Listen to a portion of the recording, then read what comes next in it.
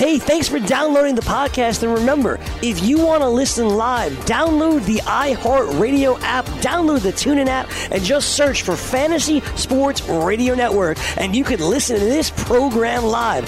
Also, if you want to watch the video of this podcast, check us out on YouTube, on Twitch, or on Periscope, and type in, you guessed it, Fantasy Sports Network. You'll find us there. Enjoy the show, and thanks for listening. You're listening to the Fantasy Sports Radio Network. Defense! Defense! All the hard work, let's go! College football today.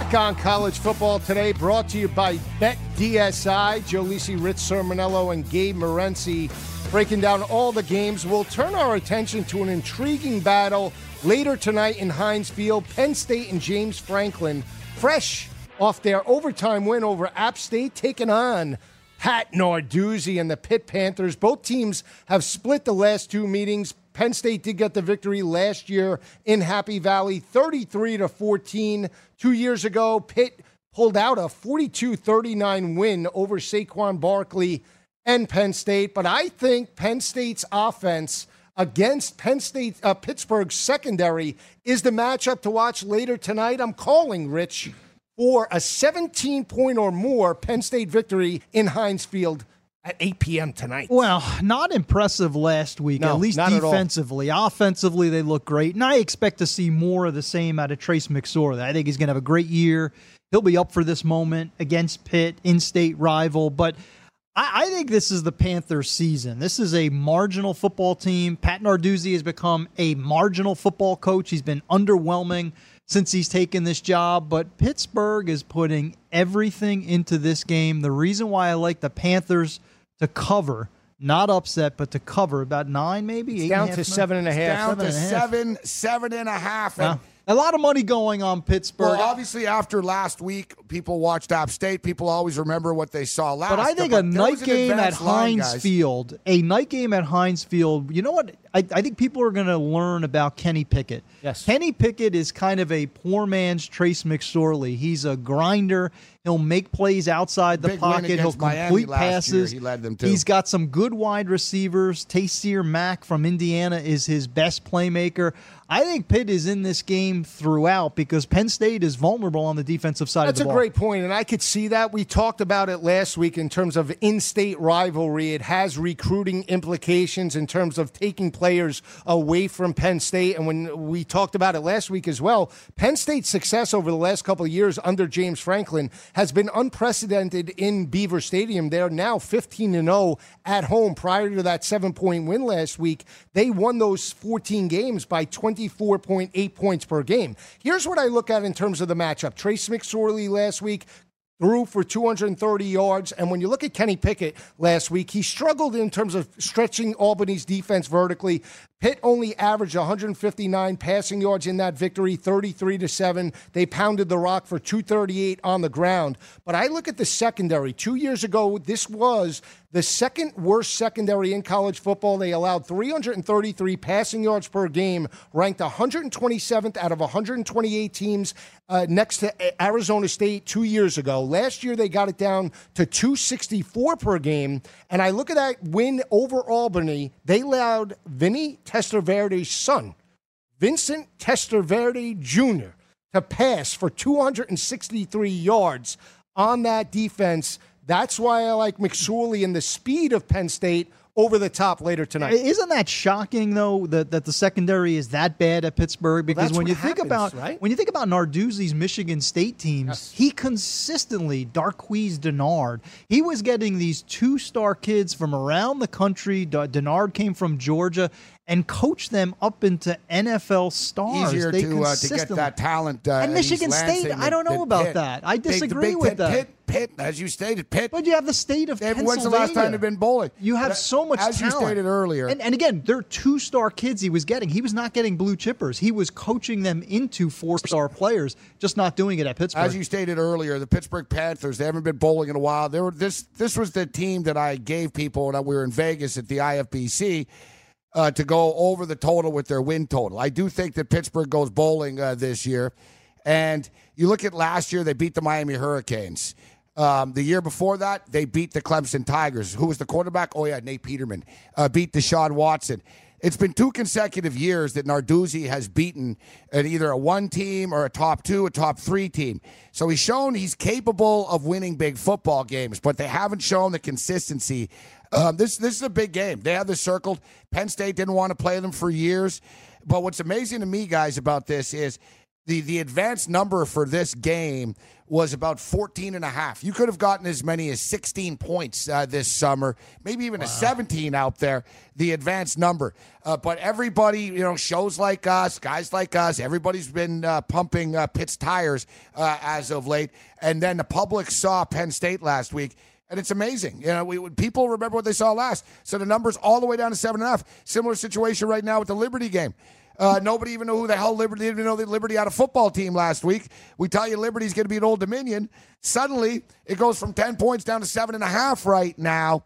Big line movement. There's been a lot of line movement in the last half hour or so. It's tough to love Pitt still at this number, guys. I liked it better getting 14, getting 15, but I think they're going to take them down to the wire, and this is a program-defining game for the Pittsburgh Panthers tonight. Without a doubt that it's a program-defining game, and I think that you saw a little bit of inconsistency without Joe Moorhead. I mean, let's be honest. He was the catalyst for that offense in terms of putting his playmakers in space and allowing Trace McSorley to create one-on-one opportunities. And Saquon Barkley, Joe, also makes Moorhead, Franklin, and McSorley look a lot better. Yeah, but Miles Sanders last week pounded the rock for 91 yards on the ground, 2 rushing touchdowns. It was a balanced offense last week, 230, right in the area of about 240 per game, 240 last week against Appalachian State. They also rushed for 204 yards on the ground, and I think that's the matchup as well. If Penn State jumps up early, when you look at the victories that they've had, Pittsburgh, in recent years on the road against Clemson and Miami, they were able to jump up first and dictate the tempo, which really benefited their defense. If they fall behind early to Trace McSorley, can Kenny Pickett lead that offense vertically against Penn State? Can they handle the moment, Probably Joe? not. That's what I look at. Yeah. Penn State have been in these moments. Penn State have played in big games. They won the Rose Bowl last year.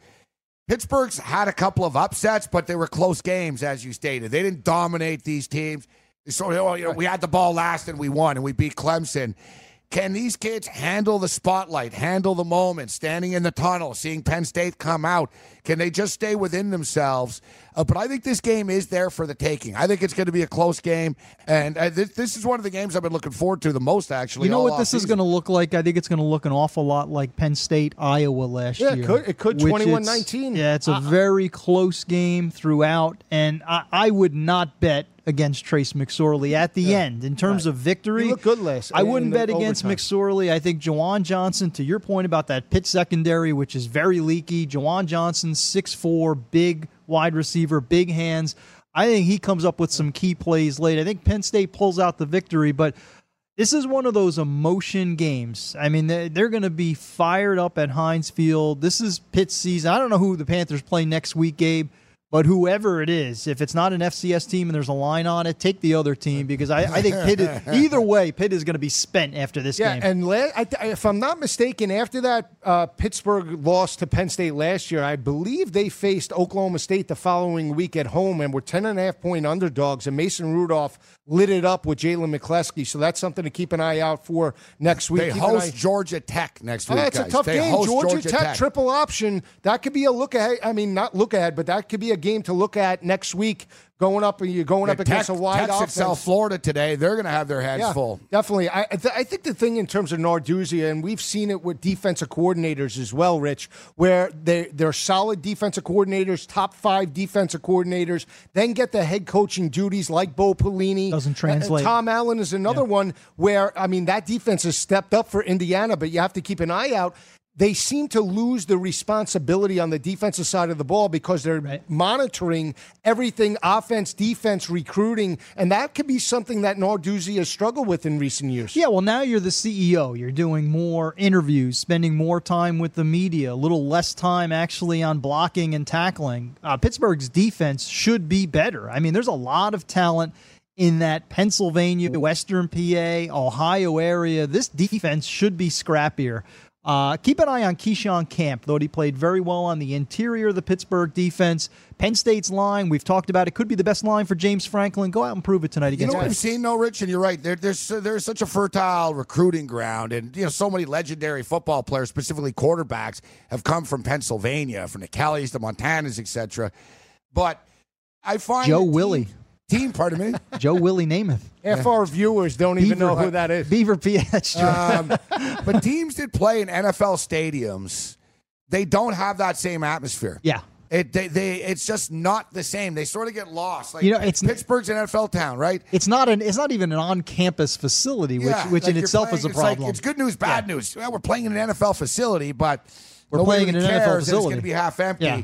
Like, people are looking forward to this with UNLV. That actually is a step up because the Sam Boyd is probably the worst stadium in America. So they're going to be playing at the Raiders Stadium. Does anyone think UNLV are suddenly going to get 94,000 people a game? And then suddenly it takes it a little bit away from the atmosphere. It's just Pittsburgh has been a challenging place to recruit, especially with the emergence of Penn State. But when we crunch this from the numbers, guys, how about this? Pittsburgh Panthers 11-0-1 as home dogs of 8 or more points. As of late, courtesy of Mark Lawrence's database. Wow. Well, tell Mark, I think it tweaked under the 8 now. It's 7.5. It's a very good point. That's a good point. No, Mark is the best. Mark's an excuse on the way out now. Mark has great numbers. I suggest I said it, Joe. Play, I like this game better when I'm getting 10, when I'm getting 14. What I'm curious about this ball game, because we're in New York here, there's rain in the area, a little wind. What's the weather report out in Heinz Field? Because that can matter for Penn State's offense. If there is a wet track, that favors Pittsburgh's offense in terms of pounding the football, keeping this game close. So light rain showers expected throughout the evening. Well, that's something to keep an eye on. I still like Penn State here. I think that's another reason why the number's fallen a little bit is the weather out there in Heinz Field. And we know from I really think it's App State, guys. I think it's the App State game from last week. Which it could be an overreaction. That's the problem with week 2. Week 2 is all about overreactions, one way or the other. Hawaii last week, guys. So Hawaii wins the 17-point underdogs in week 1. Right. They were 17-point underdogs again against Navy. People watched that game. Boom. It went all the way down to 9, like 10-9. There was an 8-point line move. Everybody said, oh, what a big, including myself. Wow, it's a big reaction. I don't know. Hawaii going back home. Suddenly they're only getting 9 points. What do? They win again. Yeah. They go out there and win again. That's what intrigues me about this Liberty, and we're going to take some questions from the chat. Before the Liberty game, same thing. Can Liberty match their intensity from last week? Yeah, we'll get into the Liberty game in a little bit. We'll talk about another marquee battle as Gabe looks at some questions. I mean, this one, they haven't played since 2010. It's Nebraska and Colorado. Scott Frost making his first career head coaching at his alma mater. They were supposed to play Akron last week. That game got canceled, and now Mike McIntyre and the Buffaloes come rolling into Memorial Stadium. This is a hot team with a hot quarterback in Steven Montez that completed 88% of his passes last week, 332 passing yards, 4 touchdowns, 1 interception. This is a Colorado offense that pounded the rock for 238 yards last week, Rich, against Colorado State. I'm riding the better team here. I think they have the better offensive talent with the better quarterback, Taylor Martinez, making his first career start. He's a freshman. I think Colorado wins by 10 points in this matchup. You're going back to the Taylor Martinez days. You mean Adrian Martinez? Adrian Martinez. Remember Taylor Martinez? I was thrown off Couldn't by throw the the Martinez football. as well. Yeah, I said Taylor. I keep saying Adrian Gonzalez. This is one of my favorite rivalries, actually, from yesteryear. Remember the day after Thanksgiving on Friday? We'd have Texas A&M, and we'd have Colorado, Nebraska. And for younger people, you guys are thinking, who cares about Colorado, Nebraska? Guys, this is one of the most mean-spirited, nasty rivalries in college football. I can't even repeat some of the nastiness that went on between these two teams. But Nebraska used to be a powerhouse, guys. I know it's crazy, but Nebraska used to be a powerhouse that won national championship. And Colorado, for a good 10-year run there, were right there as a top 5 ranked program. Some great football games. I'm very excited to see these two teams I playing. am too, especially since we haven't seen Scott Frost. And I think that's an advantage for the Huskers because you could look at film from a year ago if you're Colorado and Mike McIntyre, but this is a very different team with a true freshman quarterback, different offensive scheme. The defense of Nebraska concerns me. I'm glad you brought up Steven Montez, because as we head into and really start to roll on the 2018 season, we're looking for quarterbacks who could be potential first round, second round, third round draft choices. Montez could be one of those kids. He's 6'5", 235 pounds, moves well, has a strong arm, now has a big wide receiver in Right. Laviska He's a guy that Shenault. scouts will like. He'll be a good combine type. He's going to get very trendy as the season moves on. And I think he'll have a good game. I think he'll have a good game against that Nebraska defense. But, Nebraska's been geared up and geeked up for this moment for Scott Frost. I think it's a tough situation. Colorado State might not be that good. We saw Hawaii run Colorado State is them. awful. Let me throw one number out to you. True road openers. Colorado 1-14 in the last 15 years, so they really have struggled away from Boulder. I think Nebraska gets out with a victory, but Colorado's a better team than we thought. I think the Huskers get it done. Well, here's the matchup, too, that you have to see. I mean, 2 years ago, Colorado had a top-flight secondary. I mean, they held opposing offenses to 33% on third down. That allowed them to blitz and get quarterback pressures. Last year, they had 3 new starters in that secondary because they had 3 players that went on to the NFL draft and got drafted in the first 3 rounds. They're back to basics now. Mike McIntyre's a secondary head coach. I like that matchup going up against a young, inexperienced quarterback. And we talked about it last week as well. Nebraska last year, even though it wasn't Scott Frost, it was Mike Riley. They had the worst rushing offense and rushing defense over the last 20 years in Nebraska football. They only rushed for 107 yards per game last year. And no true feature back. Exactly. No true feature back this year. So that is going to be a concern. That's the concern. My prediction, Gabe, I don't know what you think about this. My prediction is I think the overreaction heading into week 3 is Nebraska's going to play well today. I think Martinez will have a good game, and everybody's going to be saying, look out, Wisconsin in the Big Ten West, because Nebraska with Scott Frost. Wow. I don't think it'll be a blowout. Right. But I think Nebraska is going to really put their best foot forward in this game at home. I'm always intrigued by games. I know we got to get out of here right now, but I'm always intrigued by games in which one team has played and the other team didn't, similar to Iowa and Iowa State this week. Yeah. We'll come back. We'll pick it up with some of the other top 25 games. Keep it where it is. Joe Lisi, Rich Sermonello, Gabe Morency, live from Studio 34.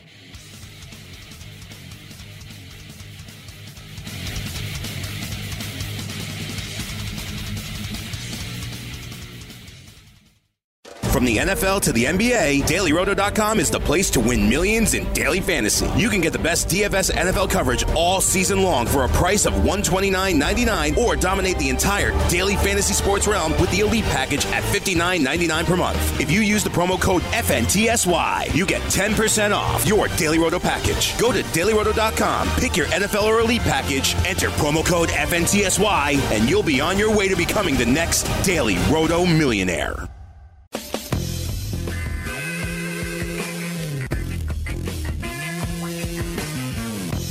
Back on College Football Today, brought to you by BetDSI. We're joined right now by the Vice President of the Sports Brokers, Jamie Heath, turning outcomes into incomes. Jamie, how are you today? I'm great, guys. How are you guys doing today? Doing well. Another great weekend of college football ahead of us. We saw some upsets in week number 1. As we turn our attention to a great slate of action today, what are you looking at from a gambling perspective, Jamie, to make your clients money? Well, today, obviously, we're in week 2. In some cases, we're in week 3. Some teams are on their 3rd game of play today. I'm looking at some of the teams obviously looked really, really well last week. And in other cases, such as like Miami of Florida and Florida State, they look really, really bad. So a lot of the lines makers are adjusting their odds on some of the teams from their performances of last week, and I'm here to capitalize on some of these performances. And obviously, there's 3 games that I want to talk about with you guys today. So whenever you guys are ready to get those games, let's go at it. Jamie, before we get to the games, we've talked a lot in the first hour about overreactions to week 1. And it happens every year. You know, we're all surprised. One team plays extraordinarily bad, extraordinarily good. How do you guys handle or tamp down the inclination to sort of overreact to what happened a week ago? That's an excellent question, and I was watching your show last week, and Gabe made a great point when he said some people have reactions on the very first drive of a game, and it can't be more true. Thanks for paying attention to what I say, Jamie. I appreciate that. Yeah, you're quite welcome. I love your show, by the way. Anyhow, the thing about it is there is overreactions, and the thing about it is as well, when the Monday lines come out, you notice that the lines get overinflated on a lot of these games. And the Sharpies attack these games immediately on the Mondays, and that's why you see some of these lines move 3, 4, sometimes as much as 6 points a game. So, and that's the thing, Jamie. And the phrase on the street is, right, day late, dollar short, or even better, you know what, you're late for the wedding and early for the funeral. And a great example is Liberty. Last week, guys, I don't want to focus in on this game. I just want to use an example. Last week, Liberty, who's Liberty? There's no way beating Liberty. Liberty's not beating Old Dominion. This week, everybody's betting Liberty. And it's gone down from 10. It's all the way down to 7 in some spots now. But, Jamie, it's a completely different scenario this week, right? So people feel I missed out on it last week, but I'm going to get in on Liberty this week. No, I'm not saying Liberty's going 12 and 11 and 1 this year. It was a great spot last week. I don't know if it's a good spot this week as much, but people are often a day late, dollar short because of what they saw the last time out. Gabe, you're 1,000% correct. I mean, the Flames last week, it was a big game for them against Old Dominion. Their very first game as a Division I school. They're an independent. And now they're going into Army. Army played Duke actually really tough in the first half. They just ran out of steam in that game. And you're right, the line's gone from 12 to 7.5. Everyone has jumped on Liberty. And like you said, they're all $1 late. Your phrase, $1 late and $1 short, whatever your phrase just was. Yeah, day late, $1 short. It's my name. A day late and $1 short, exactly. There you go, exactly. And that's the sad thing when it comes to the casual bettor or the people that are just watching these games week to week and seeing these teams. They jump on these things. They say, oh, my God, look how bad Miami looked. Look how bad Florida State looked, And there's reasons behind it why some of these teams actually look bad. Florida State was in the red zone like 4 or 5 times in that game. They just couldn't score, whether it was Taggart's play calling or whoever the offensive line, whatever their play calling was at the time, they couldn't score. That doesn't mean they can't score the following game when they play, their next game. Jamie, you look at a Pac-12 battle that has conference implications along with possible national championship implications later tonight in Palo Alto. It's Stanford and Bryce Love. It is freshman quarterback JT Daniels and USC. How does that factor in when you have a raw young quarterback, not a lot of game film on him? We saw Joe Burrow strike the upset over Miami last week on a neutral field, but he was an experienced guy. He was in the system for Ohio State, transferred to LSU, but this is a high school quarterback. Granted, he was Gatorade Player of the Year, but how does that factor in to this line movement, and more importantly, how the bookmakers establish a line for Stanford and USC? Excellent question as well. The line opened up in this game at 4. It went as high as 6.5. It's actually coming back down to 4.5, 5 in some spots. TJ Daniels has his work cut out for him. I'm going to tell you that right now. It's his first road test, and this is a major road test in Palo Alto. They lost twice to USC last year. I mean, yes, they did. They lost twice to USC last year. David Shaw is one of the best coaches there is preparing for this type of situation. If you look at USC last week, they struggled in the first half against UNLV last week. UNLV ran for 300 yards on the ground, over 300 yards on the ground against them last week. I would say Bryce Love, after only, what did he gain, 29 yards last week against San Diego State? He's licking his chops to face this defense, not to mention he has to get back into the Heisman race. They have him down now as the 10th Heisman guy right now. So. You're right. He faded big time with the Heisman and stuff, and Tua has climbed that ladder. Well, Rocky As Rick Long. Sermonella rolls his eyes. I threw him under the bus. I say he rolled his eyes at me here, guys. That's accurate. Well, San Diego State's no slouch. Rocky Long prepared for them. They sold out on the run, and KJ Costello burned them 3 times to one of the receivers. He actually threw for 4 touchdowns in the game. I expect Stanford to win this game by at least 2 touchdowns. They are catching USC at the absolute perfect time. They're going against a true freshman quarterback in TJ Daniels. I'm not going to say that this guy could become great. He probably will. Maybe he'll become another Sam Darnold. I don't know. But right now, this is the absolute perfect time to catch USC. I am all over Stanford, and I think it's an easy cover. Jamie, let's head on over to the SEC. The big matchup in the SEC East, obviously, is Georgia and South Carolina, rivals. South Carolina's been trendy this week. A lot of people are excited that the Gamecocks get to host Georgia. Deebo Samuel is healthy. Jake Bentley keeps getting more and more mature. What do you think about the matchup between the Bulldogs and the Gamecocks this weekend? I'm really looking forward to this game, fellas. And you're right, Deebo Samuel wasn't there last year for that game. If you follow anything last year, that was one of Georgia's toughest games all year last year, and that was in Athens. The score was 14-7 at halftime in that game. South Carolina with Muschamp, they play excellent defense. Georgia lost mostly all their linebackers, including Roquan Smith, their best defensive player as far as I'm concerned. They lost their 2 top running backs from last year. Yes, Fromm's back in his second season, and Kirby Smart's he's an excellent coach, but upset special right here. I say Carolina not only covers the 10. This line went from 9 to 10, 10.5 in some spots. It's 10 right now. I do not be surprised if South Carolina wins this game. Whoever does win this game is the leader in the pack as far as the SEC East and the championship game. I think this is Muschamp's best team since he's been there. This is their best team since 2013 when they had Jadeveon Clowney. I'm on South Carolina. It really is. It is a fascinating game in that we're going to learn. If Georgia's a powerhouse and Georgia wants to become a powerhouse, these are the type of games and challenges that you have to meet. And South Carolina has had this game circled. A lot of people in the industry have been talking about this game all summer. This is the spot. This is the spot. This is the spot. From a betting standpoint, I'm scared of this game. It scares me, Joe.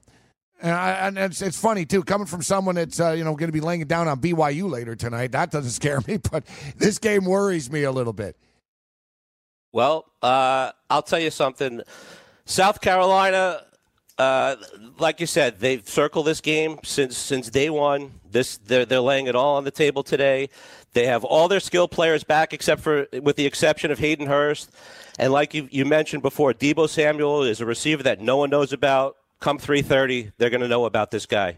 Anyhow, let me just tell you folks out there that are watching the show.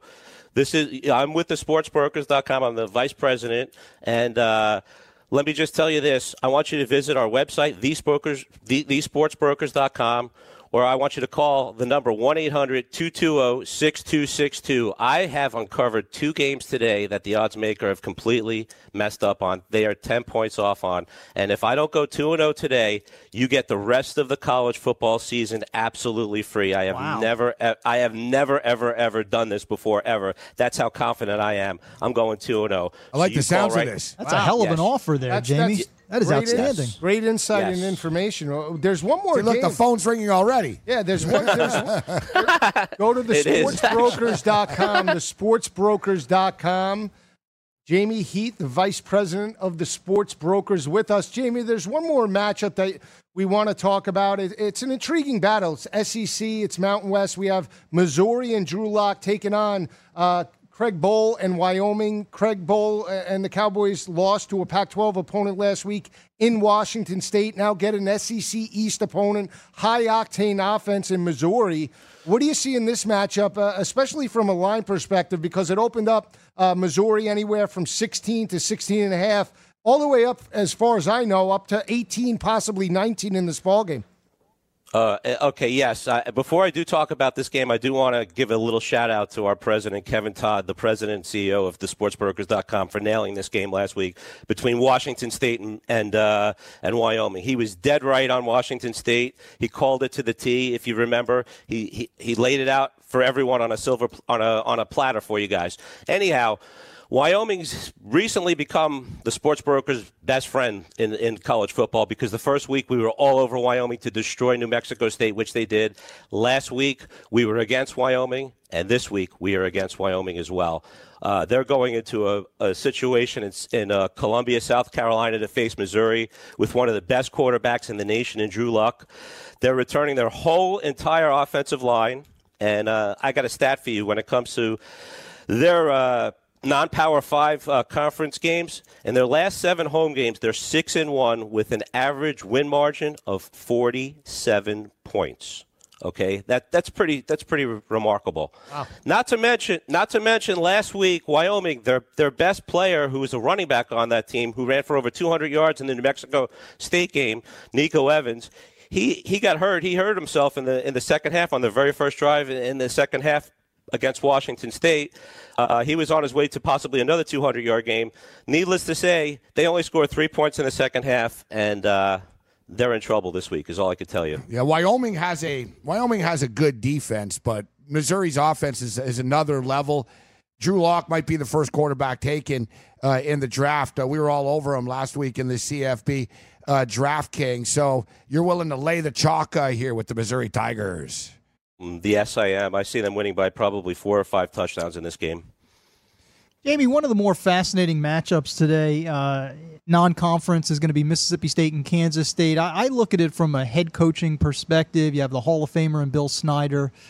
You have the newbie and Joe Moorhead. I mean, he has coaching experience at Fordham, but in terms of the SEC level, just his second game. Do you get into that level? Do you look at coaching matchups when you start to break games down?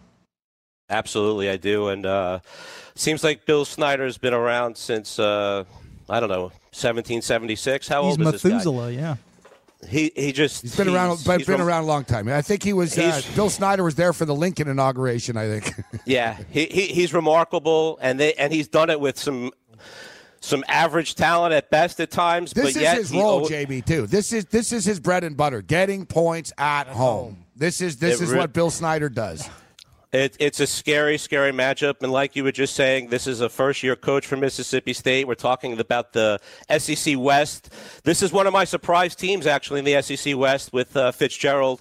He's probable to start the game. They say he's going to go. I think he's an excellent quarterback. I think Mississippi State is a much more talented team. But again, like you said, coaching does come into play.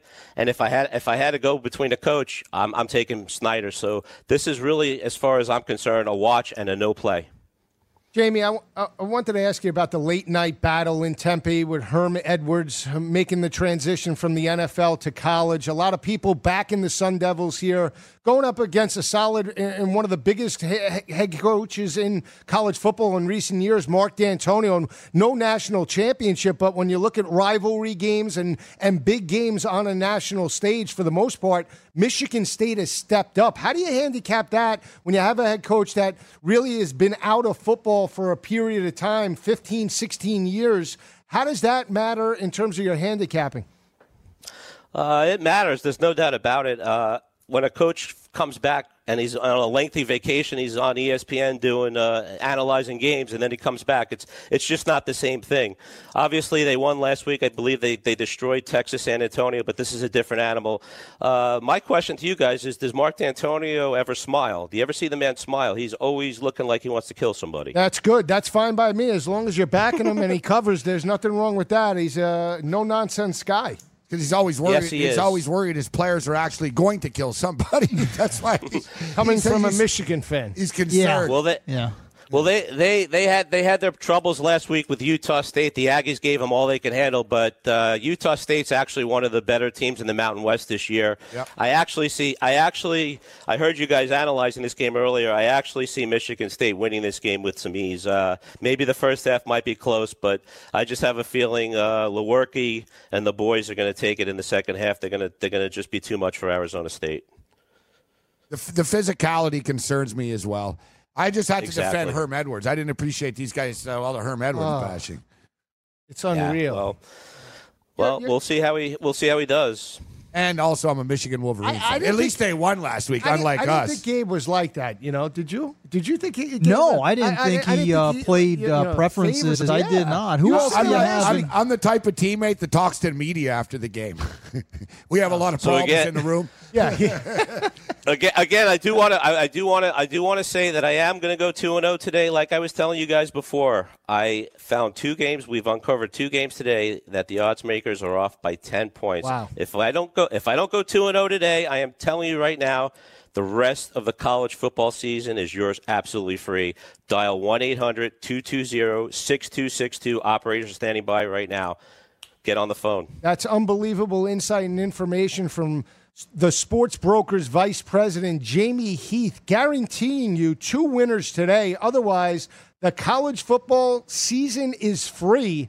I mean, jump on this right now, Rich. That's putting your money where your mouth is. Really I have mad respect for Jamie for putting that offer out there. Yeah, that's fantastic. May the winners be yours, Jamie. You got. Thanks, guys. And the Good luck viewers. to you today.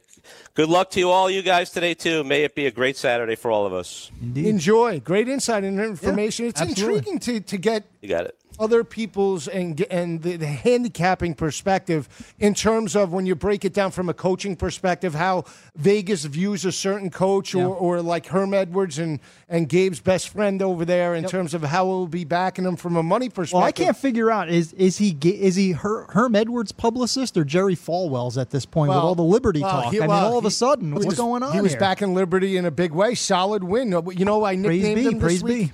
Gabe Money Morency. Gabe Money Morency. The money team. The money team. You're on the money team. Well, the money team is just getting started. We have another hour and a half. We're going to cut to break, and when we come back, we'll be picking it up with a very intriguing battle. Duke and Northwestern, keep it where it is. Joe Lisi, Rich Sermonello, and Gabe Morency live from Studio 34.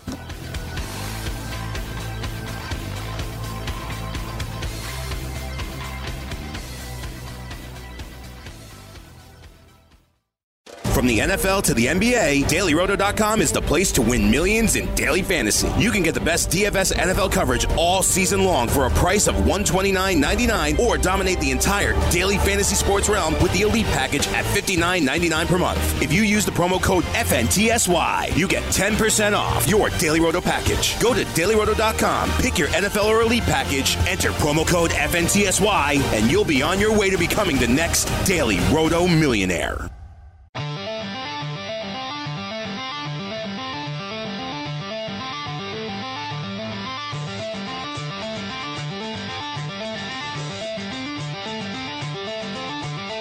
Back on college football today, brought to you by BetDSI. Great insight and information from the vice president of the Sports Brokers, Jamie Heath. We turn our attention now to 2 12 o'clock games. We'll start, it's a SEC Big 12 battle, Mississippi State and Nick Fitzgerald on the road in Manhattan to face Bill Snyder and the Kansas State Wildcats. This is a team in Kansas State over the last couple of years, guys, has won 15 games against FBS opponents with a combined winning percentage of 73 and 114, or 390%. They've allowed last year 309 passing yards to opposing offenses. I think Nick Fitzgerald, the speed of Mississippi State is the difference, calling for a double-digit win on the road in Manhattan later today, Rich. Joey Double Digits is back.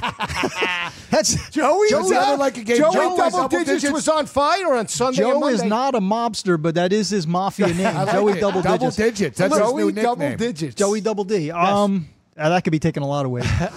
Listen, this is perfectly set up for Kansas State. Because you know what, Kansas State tends to start slowly. They were awful against South Dakota. Kansas State's overrated. Bill Snyder loves these settings at home, so it's a dangerous game. But I agree with Joe. I just think there's too much talent, too much speed. Jamie mentioned it on his spot. He's high on Mississippi State. I'm high on Mississippi State. I'm a little worried about Nick Fitzgerald in the rust. Could we see Keaton Thompson, who was great in the bowl game and was great last weekend as well? So I'll make it fast. I think this is a dangerous game, so I'll stay away from it. But Mississippi State, offensively and defensively, too much talent for K-State. I think they pull away and get the cover. It's becoming one of my best bets for the earlier games. I didn't have one, but I really like Mississippi State. Well, you better take some acids because I think K-State's going to be in this game for a while. I want to kick it to Gabe, and here's the matchup that I watched play out. It's an SEC defensive front that only allowed 128 rushing yards per game. Simmons and Sweat on the outside. This is not a Big 12 defensive front that they're facing, so they're not going to be able to dictate the tempo. Quality O-line. Football. Very good O-line, though. Yes. Dalton Reisner, that's by the Big 12 measuring stick, it could be the best Big 12 offensive line. But that's the matchup, Gabe. Can Kansas State run the football? Because I think Fitzgerald or Thompson could stretch that defense in Kansas State that allowed 4 opponents last year to pass for over 400. That's the Achilles heel for Kansas State. I want to take Kansas State in this spot. There are just so many trends that go in Bill Snyder's direction, and this is why he's been coaching there for the last 40 years, because he He wins games like this. He covers. This is why he's a legend among the gaming community.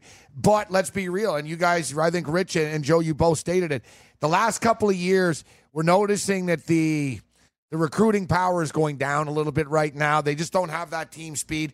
To me, this football game is going to be settled early. If K-State can get a lead, then it's going to be a really close game. If Mississippi State comes out and gets up 14-0, it's over. Yeah. It's over. They don't have the playmakers and the big play ability to strike to come back. But if they can, create a turnover early and get ahead of the sticks, I'm tempted by K-State. Listen, we can't bet on every game, right? So it didn't make the list of best bets, but I would go K-State or pass, but I'm going to pass. I like Mississippi State. It's becoming one of my other best bets. I didn't put it on the list, but for 12 o'clock, I like the Bulldogs. You can add it. You can always add it now, yeah. What? I do have a 12 o'clock best bet. Well, we're going to get into the other one before we get to that pick. It's Northwestern and Duke. Duke picked up this victory last year at home in Durham. I mean, they won that battle, I believe, 41-17. 41-17, and now Clayton Thorson and the crew does have a couple of days extra preparation after their 31-27 road win over Purdue in West Lafayette. I'm a big backer of Northwestern and what Pat Fitzgerald is building there. They're going to have to stuff the run and force Daniel Jones to beat them over the top. I'm still going with the better defensive front seven in Gaziano and Patty Fisher at the linebacker position. And I like Thorson in this offense. Trent Green's son got involved early as well. I think the speed of Northwestern wins a close ball game. 10 points. It could be 3 points much of the way, but in the end, Northwestern covers this number. Yeah, I think it is close, which would scare me off. I mean, this could be a 4-quarter, 60-minute. They're very similar teams. I love the Duke defense. I mean, that defense is for real. They played better against Army in the triple option than I expected in week 1. You got Joe Giles Harris at linebacker, Mark Gilbert at cornerback. Those are 2 all-ACC performers. I'm not a big Daniel Jones fan, and I don't think they'll be able to run the ball because you bring up a very good point, which is the advantage here for me is that Northwestern front seven against a Duke offensive line that's rebuilding. So I think this is a close game, Joe. It could go either way. I would pass on it, but I agree with you. I would take Northwestern. The Duke Blue Devils are 20-3 in their last 23 games against non-ACC opponents. 2 of those losses came to this very same Northwestern Wildcat team. They got blitzed last year. Listen, I look at the quarterback situation, and I'm never a massive fan when the coach decides to rotate quarterbacks, but they sort of have Thorson on a pitch count. Hopefully Thorson can stay out there a little bit longer, but I don't have a problem with Green. Green was 7 for 11, 63 yards against Purdue. And what stood out to me, guys, was how well Northwestern's defense played against Purdue. They created turnovers. They great on third downs. They kept on getting Purdue and a pretty good Purdue offense off the field. Revenge factor. And listen, a year before, they lost last year, but a year before they beat them. It was 24-13. And a year before that, they also beat them in Durham as well. All around, I think Fitzgerald's one of the most underrated coaches in all of college football. I think Northwestern's one of the most underrated programs, and especially for bettors, because they don't have anyone drafted in the NFL ever, so nobody ever really talks about them. I like Northwestern a lot here, guys. I think Northwestern wins. I don't think, like Rich said, I don't think it's going to be a blowout or anything like that, but give me a 7-point Northwestern win, and I don't need to win by 7. They just need to take them on the money line. I'd rather lay to 35 cents than 2 points. That's something, guys. I'll tell you guys. If you see a point spread is -1.5, it's 1.5, or if it's 2 even, 2.5, don't be that guy and go, I can't believe they won by 1. Just lay the money line. Lay the 30 cents as opposed to laying 1.5 or so. So I look at a game like this, I'd rather lay the money line with Northwestern, but I think it's revenge, and Northwestern gets it done. Yeah, well, I'll say this about Northwestern. I think they could be a possible contender in their division, challenging Iowa and Wisconsin, and it does come down to the front seven. Last year, they won 8 straight games. They held opposing offenses to 108 rushing yards per game. Early part of the year, when they did lose to Duke, that offensive line was weak, incohesive. They struggled. They struggled against Penn State. They struggled against Wisconsin. From that point on, though, they gelled as a unit, and they were able to run the football and shut down the run. I like the way this unit played, especially on the road against a wide-open Purdue offense. Later in that ball game, they were pushing back Purdue's offensive line and wearing them down at the point of attack, and that's what I look at in this matchup with Duke, Rich. Yeah, it's a pivotal game for their 2018 season, not obviously Right. Big Ten race because this is an ACC opponent. I like a couple of things. Totally agree. Pat Fitzgerald, one of the most underrated, one of the top coaches in the country. At some point, he might pull a Chris Peterson, leave his comfort zone, and go to I hope not. a program that could actually win a national championship, which won't happen at Northwestern.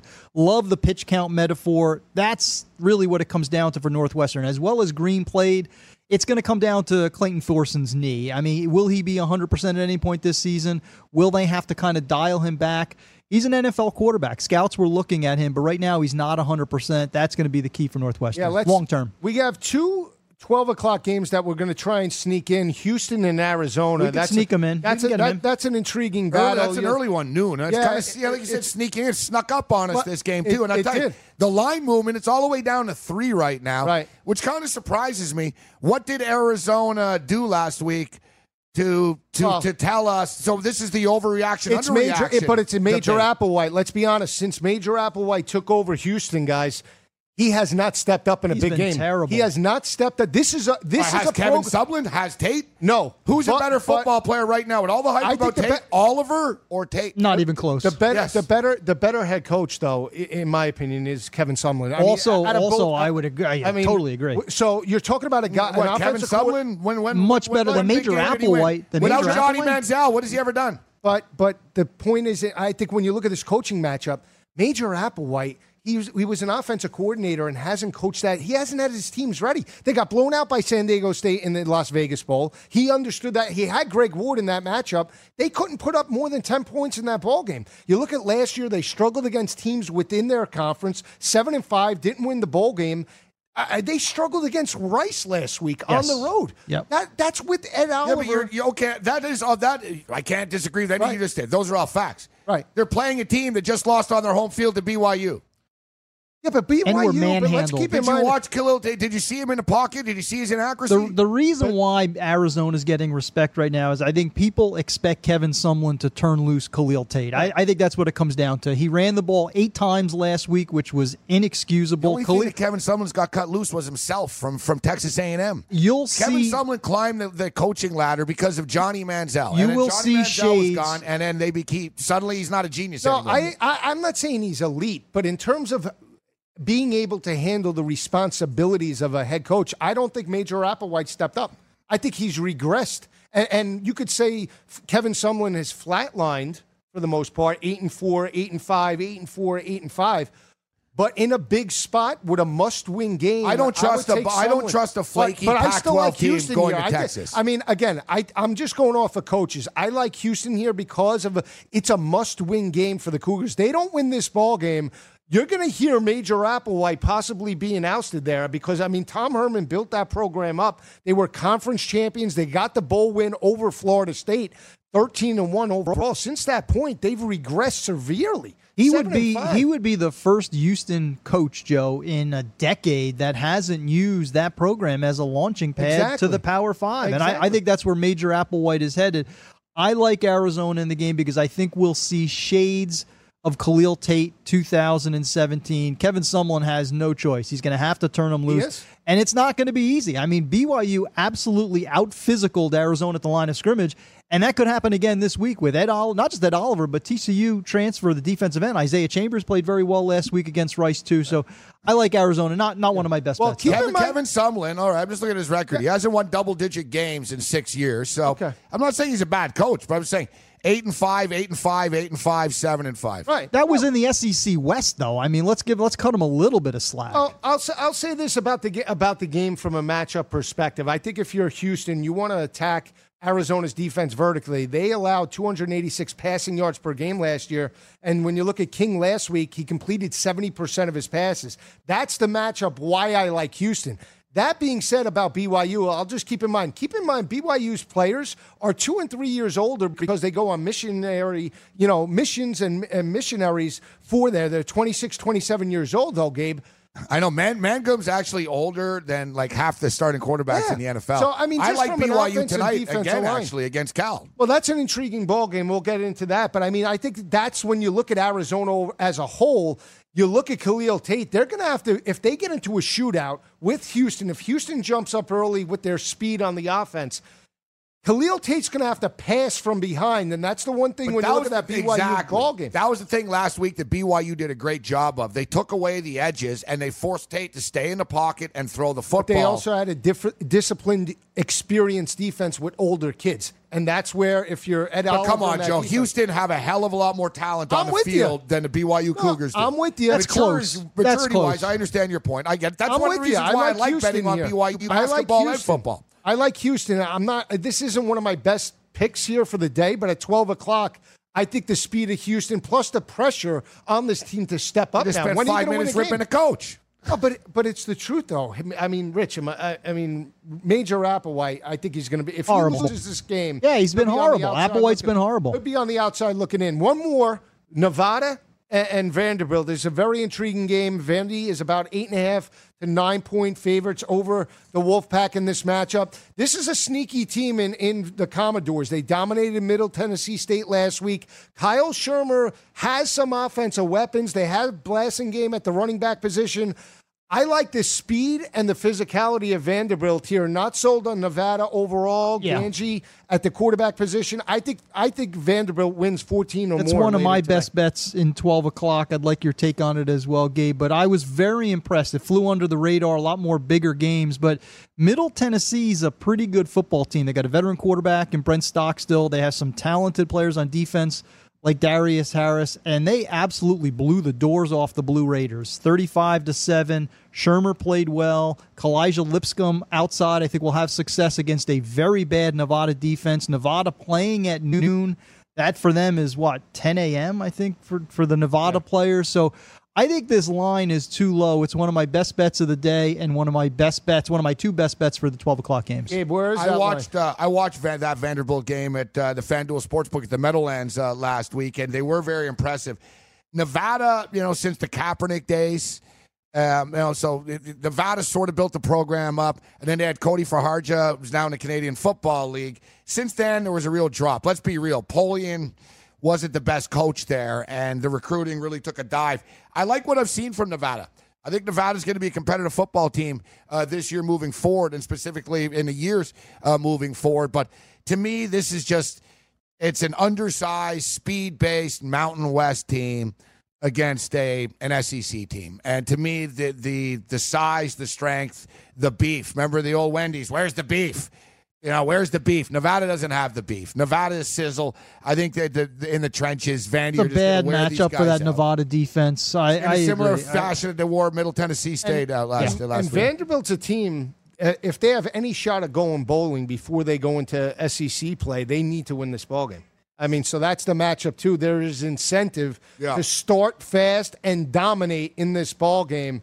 So that's why, and let's face it, Mason is on the hot seat as well. Hasn't stepped up after taking over for James Franklin. Great point by Rich. Plus, it's a long travel trip. It's a long travel. You get the early start, like 9 o'clock on the Central Time. So it's a 2-hour time difference, as you stated.